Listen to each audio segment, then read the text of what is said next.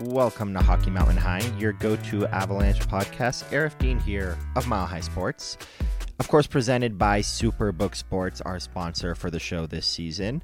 And I'm here to talk about the Avalanche's 7-4 victory over the Philadelphia Flyers, as well as the road trip as a whole, and then some whopper news that broke, not related to the Avalanche, but the New York Islanders, just as that Avalanche game ended. But let's start with the victory today, and forgive me from now if I say tonight a few times. We love matinee games. We love them when they're at home at Ball Arena. They're even funkier, and I love them more when they're on the East Coast. And the Avalanche end up playing at 11 a.m. Mountain Time local here in Denver, which was just absolutely great to see. So the game starts, the Avalanche are getting completely outplayed. They had, I believe it was 84 shot attempts against, the most they've had this whole season. And you know, ultimately, the kind of the theme of the road trip has been, outside of the Montreal game, which coincidentally they lost, the theme of the road trip has been starting slow. And it happened again. The only difference is this time, Colorado escaped the first period with a 2-0 lead, and I thought it was really fascinating because they had one power play opportunity and 0 shots on it. And obviously, I'm talking about power play opportunities specifically in that first period. Alexander Georgiev faced 12 shots, stopped them all. Colorado had just 5 on goalie Carter Hart and scored twice. So it was a very fortunate period for them. You know, kind of a similar theme to the rest of the road trip for the most part, but different in the terms that Colorado was the one that took a multi-goal lead into the intermission. And then they come out of the break. Manson and Wood with the assist, Nathan MacKinnon with the goal 43 seconds in to make it 3-0. Obviously, Philly answered back pretty quickly, but it was kind of a back and forth game. 3-1, 4-1, 4-2, 5-2, and then there was a little bit of a scare there where Forster and Atkinson scored just under 3 minutes apart before a late penalty from Scott Laughton, which he was livid about going into the box. And John Tortorella, after the game in his post-gamer, did say that he didn't think it was a penalty. I thought, I hate commenting on refs. They're inconsistent. It was, it's a standard of the game. Sometimes that one was called a penalty. Sometimes it's not. It just so happened to be called a penalty today, that hooking call on Laughton. So it's hard to argue there. Granted, I could see the case that both Laughton and Tortorella had. Well, the Avalanche get that power play, and 49 seconds into it, Mikko Rantanen from Cale Makar and Jonathan Drouin makes it 6-4, setting up for everybody's favorite empty net goal. Nathan MacKinnon comes in on a 2-on-0 breakaway with Logan O'Connor trailing behind him. MacKinnon gets into the zone, onside, settles the puck down, passes up his own hat trick because he had 2 goals to give it to Logan O'Connor to allow the Avalanche's hard-working third-line bottom 6 forward to record his first career hat trick. And just a classy move from MacKinnon. When he was speaking on Altitude TV to Katie Goss after the game, he did mention that, the common theme when you're on one of those 2-on-0 breakaways and it's an empty netter and you're the puck holder is you pass it up. And we see it all the time in the NHL. This is not strictly a MacKinnon thing or a Colorado Avalanche thing. But it just so happened to be that the guy trailing behind him was the other guy with 2 goals in O'Connor, so it just made for a great story there. Logan O'Connor, and, kind of shifting toward wanting to speak about that, Logan O'Connor playing with Ross Colton and Miles Wood, who's been back for 3 games, and by the way, Miles Wood has 5 points in those 3 games. That line has kind of, they played a lot together this season, but recently they have really been going. It took a little bit of time for them to truly get that chemistry the way they have had it the last 2-3 games, but there is no arguing that line right now. There is no arguing what those 3 are doing together, and it really raises a question that I've had all season, and it goes back to the offseason, back to when JJ and I were doing this podcast together, and the Avalanche signed the many guys they signed and acquired on or before July 1st. And we kept talking about how they were 1 forward away. Obviously, this is when we thought Ryan Johansson would work as a second-line center and things like that. We kept talking about how they were one forward away because you got Wood and Colton on the second line, but you want to keep, like I was saying in the summer, you want to keep O'Connor on the fourth line with Cogliano and Ben Myers or Olafson or whoever ends up being the guy at center to replace Darren Helm. And they went out and signed Tomas Tatar in September, and October, November, December. 3 months later, less than 100 days later, Tatar was shipped off to Seattle for a fifth-round draft pick. And you end up in a scenario where now you're probably going to need another depth forward to replace Tatar. Whether or not Logan O'Connor is going to play on the third line, you ultimately want another option because injuries happen, especially in the playoffs. So they trade Tatar, and now we're back to this question again. Artturi Lehkonen's expected back next week. Bowen Byram's also expected back next week. We'll get to him later, one of the defensemen. Artturi Lehkonen's expected back. My assumption is, based off what Jared Bednar told us before this road trip about how he wants Lehkonen playing with Ryan Johansson, and at the time he said Val Nichushkin as well, but obviously we know Nichushkin's going to be out for a little bit. He's on his personal leave with and he's in the NHLPA player assistance program. So when Lehkonen comes back, my assumption is we're going to see Lehkonen playing with Ryan Johansson and probably Andrew Cogliano, maybe Yoel Kiviranta, something like that, to keep Wood, Colton, and O'Connor together. But when Valeri Nichushkin returns, and your second line becomes Lehkonen, Johansson, and Val Nichushkin, and whether Johansson remains or not, I still think he will get traded, is beyond the point. The point is you're going to have a second-line center playing with Lehkonen and Nichushkin, and then Drouin and Rantanen with Nathan MacKinnon. There's your top six. The question that I have is, when you're targeting a depth forward, does it have to be somebody who pushes O'Connor back down to the fourth line, similar to the Tomas Tatar signing, or have we seen enough from O'Connor to say, you're a top 9 guy, let's just bring in another depth option, similar to Kiviranta or whatever it may be, just to have more bodies and more options available? And I keep going back and forth on this, because in the beginning of the season I said having Logan O'Connor on the fourth line is a must. Now it's kind of like having Logan O'Connor on the fourth line is a luxury. And whether it's a luxury this team can afford or not is hard to answer right now. Because we know right now the two things the Avalanche need most are, in no particular order, number one, goaltending help. And they don't necessarily need a starter. I know that Georgiev's stats are struggling, and the Avs are letting in a lot of 3-goal games lately. But it's either that is your top option in terms of needs, your biggest priority, or it's the second line center position, where the assumption is any trade involving a second line center is going to involve Ryan Johansson going back the other way, even if it means you have to pay more for the other team to take on Johansson and his contract, given he has one more year at $4 million. So my question is, where does the luxury of Logan O'Connor being on the fourth line now rank in your priority and in your list of priorities? Because the way that I see it, do you have enough assets to trade to bring in another goalie, to also replace Ryan Johansson and get rid of his contract? And on top of that, do you need help at D? Do you want to get another guy in at D? What if you end up trading one of your D for center help? Would that be a bigger priority than the luxury of having Logan O'Connor on the fourth line? Because those are all the questions that Chris McFarland has to answer. We saw 2 years ago when the Avalanche made some moves. They made a string of moves. They brought in a lot of forward help in terms of Lehkonen, Cogliano, and Nico Sturm, and they shifted Tyson Jost out of the lineup in the trades, and then they brought in Josh Manson, and all the other assets that were moved from the lineup were draft picks and prospects that are not on the current lineup at the time. So it was just Tyson Jost. Funny thing is, by the way, I think Nico Sturm should be one of the guys he has target. Granted, $2 million is a lot for a fourth-line center. But if you can get San Jose to eat a little bit of it, that would be a lot of fun. Maybe that's the move that gets Johansson out of here, But anyway, I'm starting to think the Avalanche don't necessarily need to replace what Tatar gave them on the third line.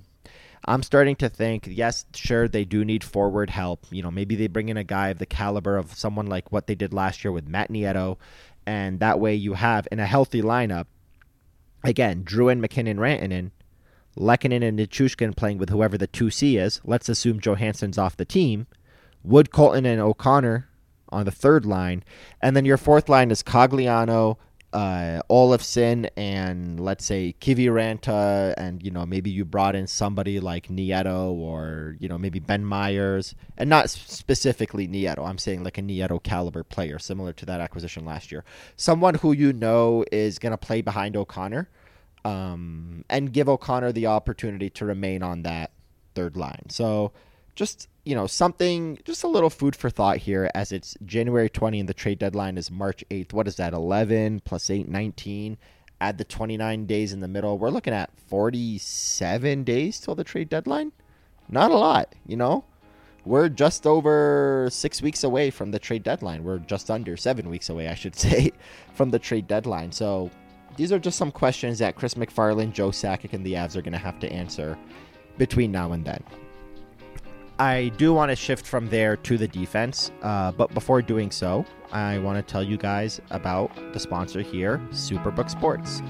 We are changing the game. Win some money this season with Superbook Sports, the most trusted name in sports gambling, with a direct line to Las Vegas. And now, when you use the promo code MILEHIGH, that's 2 words, MILEHIGh, you score up to $250 with their first bet bonus.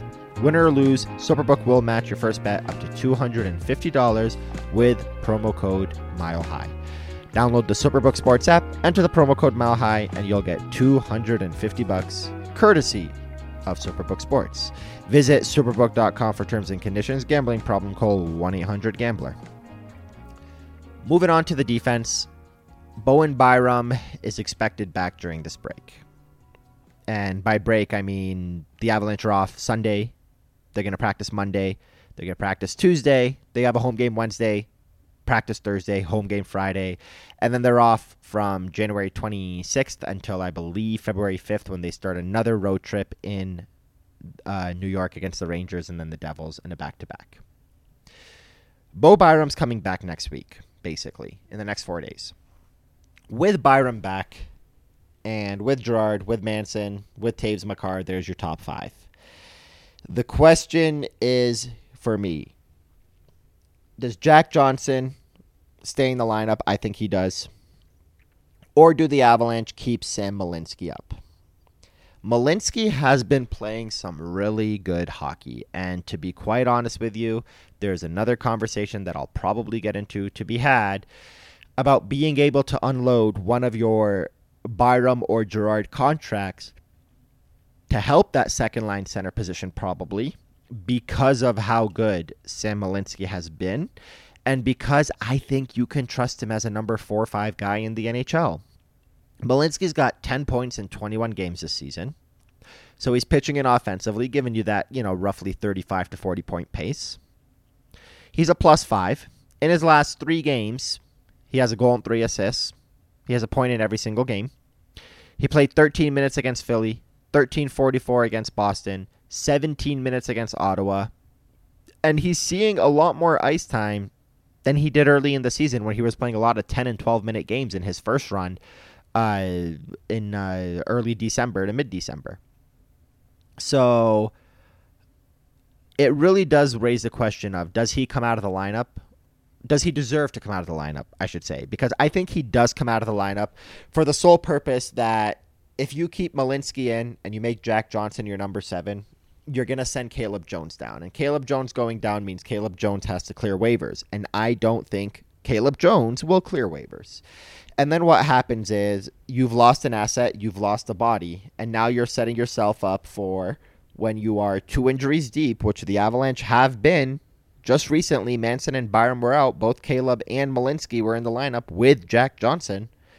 You are setting yourself up for Jack Johnson being your number 7, and then needing to dig into the AHL for someone like Brad Hunt, who hasn't played NHL minutes this year, to be your number 8 defenseman.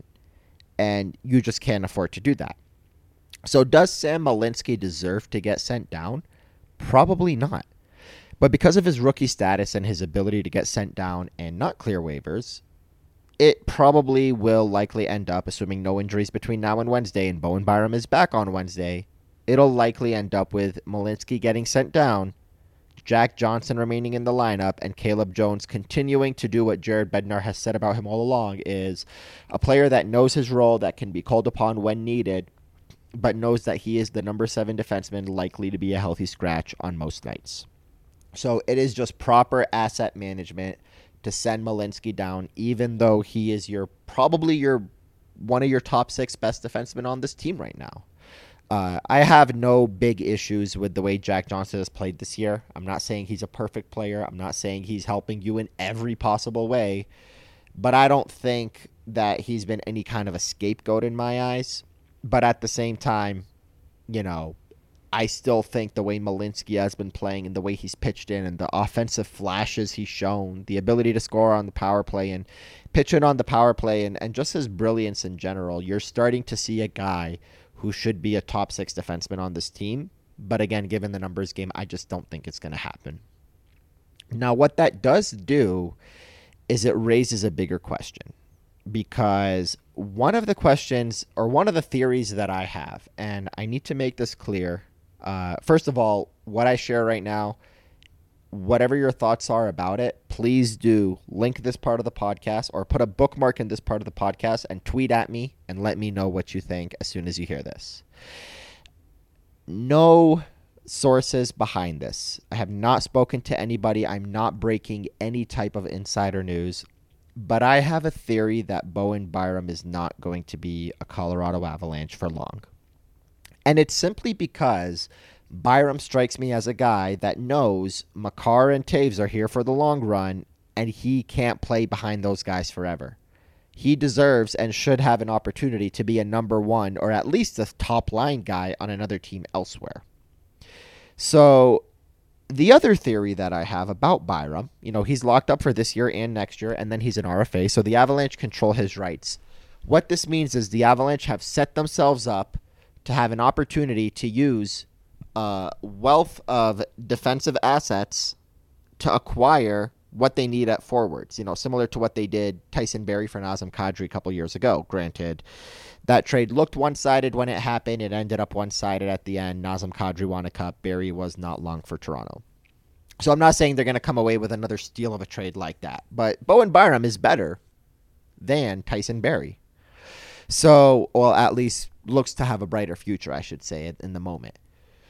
So what I basically think about Bo is not only do I think the Avalanche eventually need to trade him before he's up for another contract and before he's up for an opportunity to, want to cash in and be a number 1 defenseman somewhere, kind of spread his wings and fly, which he deserves to do. He is a top defenseman.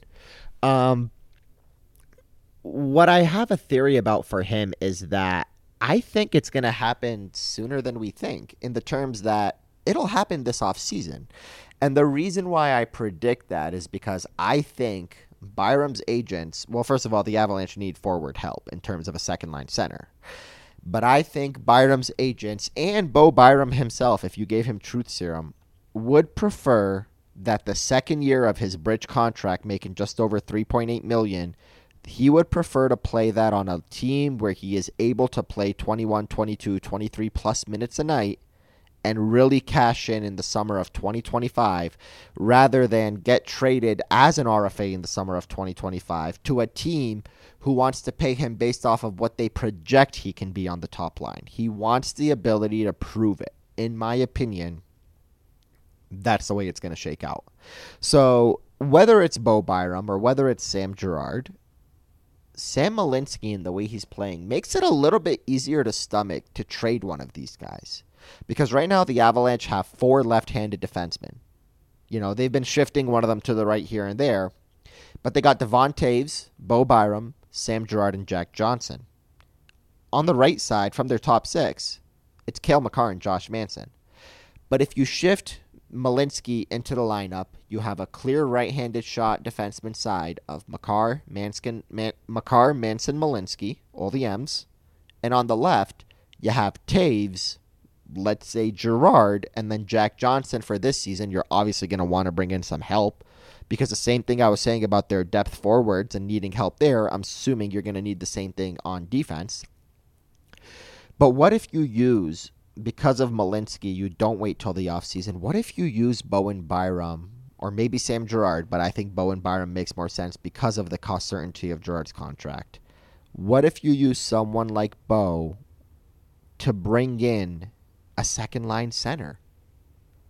And one of the ideas that comes to mind, again, zero insider information, is a trade centered around Bowen Byram and Joel Eriksson Ek in Minnesota. Because in Minnesota, their captain Jared Spurgeon's about to have 2 surgeries and he's out for the season. And in Minnesota, they have a lot of young offensive forwards in terms of Marco Rossi, Matthew Boldy. They still have Kaprizov under contract. Obviously, Joel Eriksson Ek, who's only 26, he'll be 27 in a week. They have a lot of forwards. Defense, their future's not as bright. They have a killer rookie in Brock Faber, who just so happens to be a right-shot defenseman. What if Minnesota was to sacrifice one of their top centers, well, arguably their top center, Joel Eriksson Ek, 26-year-old, almost 27-year-old Swedish forward, centerman, with 18 goals and 15 assists, 33 points in 45 games, coming off of a season where he had 61 in 78, and the season before that when the Avs won the Cup where he had 49 in 77. What if the Minnesota Wild sacrifice that player, who, by the way, also plays big shorthanded minutes? He's already got 3 shorthanded goals and 5 shorthanded points. They sacrifice that player knowing they have Marco Rossi in the wings to stack up on defense with a Byram-Faber duo for the future. And I know what y'all are thinking. It sounds icky to put Bowen Byram in a Minnesota Wild jersey, but that's just an example of the type of move. And again, there would be other pieces surrounding it. You know, maybe the Avalanche can do, like, one of my favorite things about the deadline last year for some of the top teams in the NHL is how they always added a secondary piece to the trade. Toronto went out and got Ryan O'Reilly. They also got Noah Lachari. Boston went out and got Dmitry Orlov. They also got Garnett Hathaway. The New York Rangers went out and got Vladimir Tarasenko. They also plugged a hole with Niko Mikkola on defense. So what if the Avalanche makes some kind of trade centered around Byram for Eriksson Ek, which, by the way, I think right now Eriksson Ek probably has the better value and is the better player, so the Avalanche would be the one adding a little bit. But what if they also, in that same deal, brought in Marc-Andre Fleury, maybe shifted out a draft pick, maybe shifted out Pavel Francouz's contract, who's going to be on LTIR for the rest of the year, maybe found a way to make the salary cap work. You know, Elliot Friedman on 32 Thoughts mentioned the other day that Marc-Andre Fleury and Colorado would be a good match, and that would be the type of team that he might, you know, be willing to waive his no trade for. So what if there's a trade to be had there, and then you end up with a second-line center, and then you have what I said. Obviously, this would mean Jack Johnson's in your top 6. You've taken away from your D, but you've also upgraded your goaltending help, and you've added a second-line center who I think we need to start looking at what forwards mean to a team defense as well. Because the Avalanche aren't playing great team defense, but it's not because of the defensemen they have. It just seems like they haven't been a fully cohesive unit at times. A lot of new players coming in and kind of trying to catch on to that team chemistry and everything. But I genuinely think someone like Joel Eriksson Ek, who is a strong two-way forward that can give you 55 to 65 points offensively, is the type of player they could use, especially if you were to combine him with a Valeri Nichushkin and Minival or Turi Lehkonen into a hard-working, shut-down line that also gives you offense and is in your top 6. It also gives you the ability to play Wood, Colton, and O'Connor as the third line, not the current second line, because Nichushkin's out, Lehkonen's hurt, and Ryan Johansson isn't giving you what a second-line center should give you. So that's just an idea of a trade, and that all stems from kind of the thoughts in my head because of the Sam Malinsky, kind of the rise of Malinsky and what he's been able to do has made me feel like, hey, this idea that I've had of Bo Byram probably not being long for the Avalanche in his future, Again, not because of any animosity, but because he deserves to be a number one somewhere, and Taves and Makar both going to be here long term. Because of that, I still always feel Bo Byram will be the next one traded. But maybe because of the rise of Malinsky, you can do that this year. Is it risky? Yes.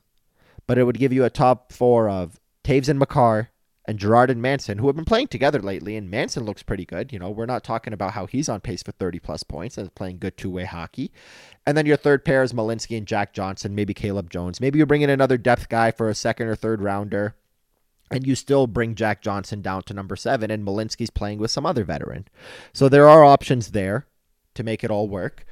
Obviously, the salary cap is fickle, and you got to find a way to make that work. You're going to have to probably trade out Ryan Johansson in some other deal if it's not in the Minnesota deal. But just a thought and just an idea of a deal, and just a thought and an idea of conversations that I've been having with myself and thoughts that I've been having because of what Malinsky has shown. So keep that in your brain for a little bit here, as we, like I said, are 47 days away from the NHL trade deadline this year. Let me know what you think about potentially doing something like that. Tweet at me at RunRightAarif, RunRiteAarif. Let me know what you think. I'm genuinely curious. I don't want to spend a lot of time breaking down a whole bunch of aspects of the game or a whole bunch of aspects of this team, because there are plenty of podcasts to be had between now and the deadline. But Alexander Georgiev, it is a conversation to have there. In terms of his workload, and I just kind of solved it really quickly off the top of my head with potentially bringing in that secondary piece in Marc-Andre Fleury in a deal like that. But regardless, I think there's something there, and I do want to end the show with what I teased in the beginning. Whopper news from the New York Islanders just as the Avalanche game ended. Lou Lamoriello announced that the team has fired Lane Lambert and replaced him with one Patrick Waugh. Patty Waugh is going to be joining the New York Islanders as their head coach, following an Islanders loss in overtime to the Chicago Blackhawks on Friday, which was kind of the game that really put an end to the Lane Lambert era. The Islanders are 32nd in a lot of defensive and offensive metrics. Despite that, they have a 19, 15, and 11 record, 49 points in 45 games, 2 wins in their last 10. They should be better than that. How much better are they? I don't know. And that's something we're going to figure out. But they should be a hell of a lot better than they have shown. And I am so excited to see what Patrick Waugh brings. So the fun part about it is that Lou Lamoriello ran the New Jersey Devils in 2001 when Patrick Waugh was the goaltender for the Colorado Avalanche that beat the New Jersey Devils and Marty Brodeur. Just as I say that, which is hilarious, a tweet just came out from Arthur Staple at The Athletic, because Patrick Waugh is speaking in a conference call right now, and Patrick Waugh said, quote, "The only subject we weren't allowed to talk about was the Stanley Cup in 2001. That's a little joke." And then Lou said, "It's not a joke." So those guys are already taking friendly jabs at each other for that relationship from the Avalanche beating the Devils 23 years ago. But now they are on the same team. Patrick Waugh reunited with goalie Semyon Varlamov, who is the New York Islanders' backup goalie, and who is locked up for this year plus 3 more years. A decade ago, Patrick Waugh, Semyon Varlamov, and the Colorado Avalanche nearly won the President's Trophy. They were one of the top teams in the West before ultimately falling to the Minnesota Wild in 7 games. But Semyon Varlamov is 6-4-2 with a .918 save percentage this year. He has just been such a model of consistency since leaving the Avs and joining the Islanders. 914, 929, 911, 913, 918. Man, the Avalanche would love to have Semyon as their second goalie on this team, but he makes 2.75 and he's locked up for 3 more years. Lou Lamoriello and the Islanders love the 35-year-old Semyon Varlamov.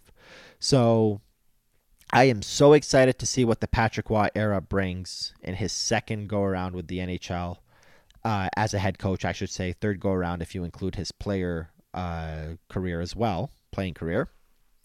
I also think it's hilarious that on Sunday, by the time you guys are listening to this, the New York Islanders host Matt Duchene and the Dallas Stars in Patty's first game as head coach. And I would pay a lot of money to be a reporter covering the morning skate just to ask Matt Duchene his thoughts on Patrick Waugh coming back to the NHL. So that's going to be a lot of fun. Really great to see Patty back in the NHL. The NHL's better with Waugh back in it. Would I want him coaching the team that I cover? Probably not. But we know that's not the case because Jared Bednar is here to stay and has been, aside from that first year after Patrick Waugh quit on the Avs, a wonderful head coach. So that's it here for me, Arif Dean of Mile High Sports. You're listening to Hockey Mountain High, your go-to Avalanche podcast. I kind of want to get back in the theme of closing out the show we used to in years past. If you made it this far in the podcast, bless your pretty little heart. Let's make hockey for everyone, and we out ya.